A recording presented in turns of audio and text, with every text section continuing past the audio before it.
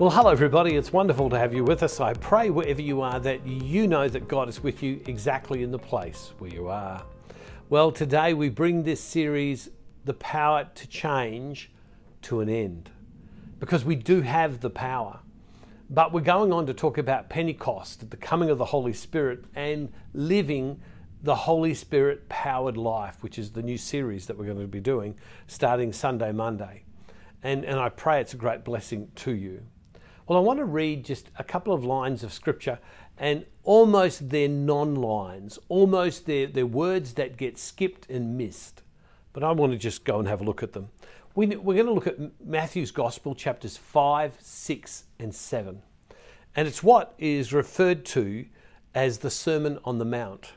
Because it starts at the very beginning, and Jesus gathers the crowds, and it says, "And when Jesus saw the crowds, he went up the mountain. After he sat down, his disciples came to him, and then he began to speak and taught them." So Jesus comes along, and for 3 chapters of the Bible, he lays out a difference. He lays out a different way of living. He lays out what's called the kingdom of God. And right in the middle of it is the prayer, the Our Father. Our Father, art in heaven, hallowed be thy name. Thy kingdom, your kingdom come, your will be done.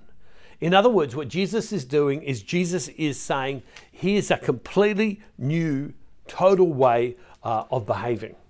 This is a new way of living your whole life. Different values, different ways of acting. Different ways of including others, different ways of loving others. The radical change that Jesus was promoting was completely different. It was in the other direction, and it's the kind of change where we wrestle and we'd say, how do I make that much change in my life? Well, the Holy Spirit comes to us, and the Holy Spirit puts God's power, God's life within us, and allows us to be changed.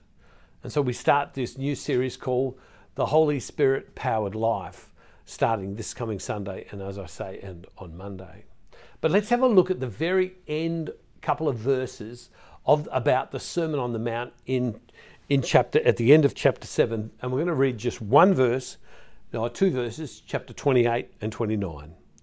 "Now when Jesus had finished saying these things, the crowds were astounded at his teaching, for he taught them as one having authority and not as their scribes. For he taught them as one having authority and not as his scribes." Why were people astounded by him? Because, as we've said a couple of times in this series, Jesus talked with the authority as in it rang true. He had the right to speak, because what he said you listened to and you went, okay. Whereas the scribes, who are these people who wrote out the scriptures as the papyrus would corrupt, and they'd write it out again on fresh stuff until it corrupted again, they were someone who knew the rules, but they didn't live the rule in their life. Well, as we come to the end of this series, where is it in your life that you need to listen to the authority of God? That you need to do what he did here, and he tells them an alternate way. When we go into the Old Testament and we look at prophets, what did prophets do? Prophets were these people who came from God, and what they did was they didn't foretell the future, but they proposed an alternative. Here's the kingdom of God. This is the way we're meant to behave. This is how we should do this. A prophet proposed an alternative. Now, in these few days that we've done this series, there are many things in our lives when maybe some of us have stopped and said, I should change that. And we can make the decision that we're going to change that, and we'll get round to it. And then if you're anything like me, you don't get around to it. And so now what we need to do is we need to stand in the authority that Jesus spoke it in and say, Jesus, because you are my Lord, Jesus, because you are my Saviour, I stand in the authority of who you are and what you've commanded me to do, and so I seek to change in these areas. And it becomes vitally important to make those changes in our life. Because as we make change, as we improve ourselves, we become in many ways just like God. And so we come before God right now and we ask his blessing upon us. So where in your life have you, in these in these few weeks that we've done this, where is it that God has spoken to you? How has God spoken to you? What do you need to do to claim the power of God?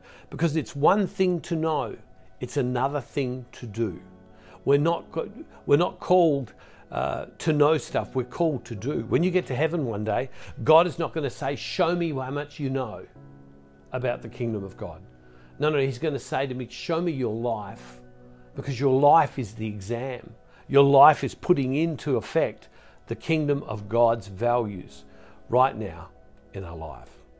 My prayer is that as we end this series, The Power to Change, and we start the Holy Spirit series, which was really the fuel for the power, I pray that you would really experience and encounter God very deeply. I pray for this Holy Spirit series that we're about to begin, that this be a time of power, of impact, of freedom and purpose in people's lives. Loving God, you know who will be starting with us. You know right now. Allow us, Lord God, to encounter you as we pray, as we worship, as we share, and as we see you present with us today. Bless us, Lord. Thank you that you're with us. Thank you that you've been with us in this time. And bless us right now, in the name of Jesus, through the power of your Holy Spirit. Amen. Hey, God bless you all, everybody. See you tomorrow. And don't forget, wherever you are, God is never far from you.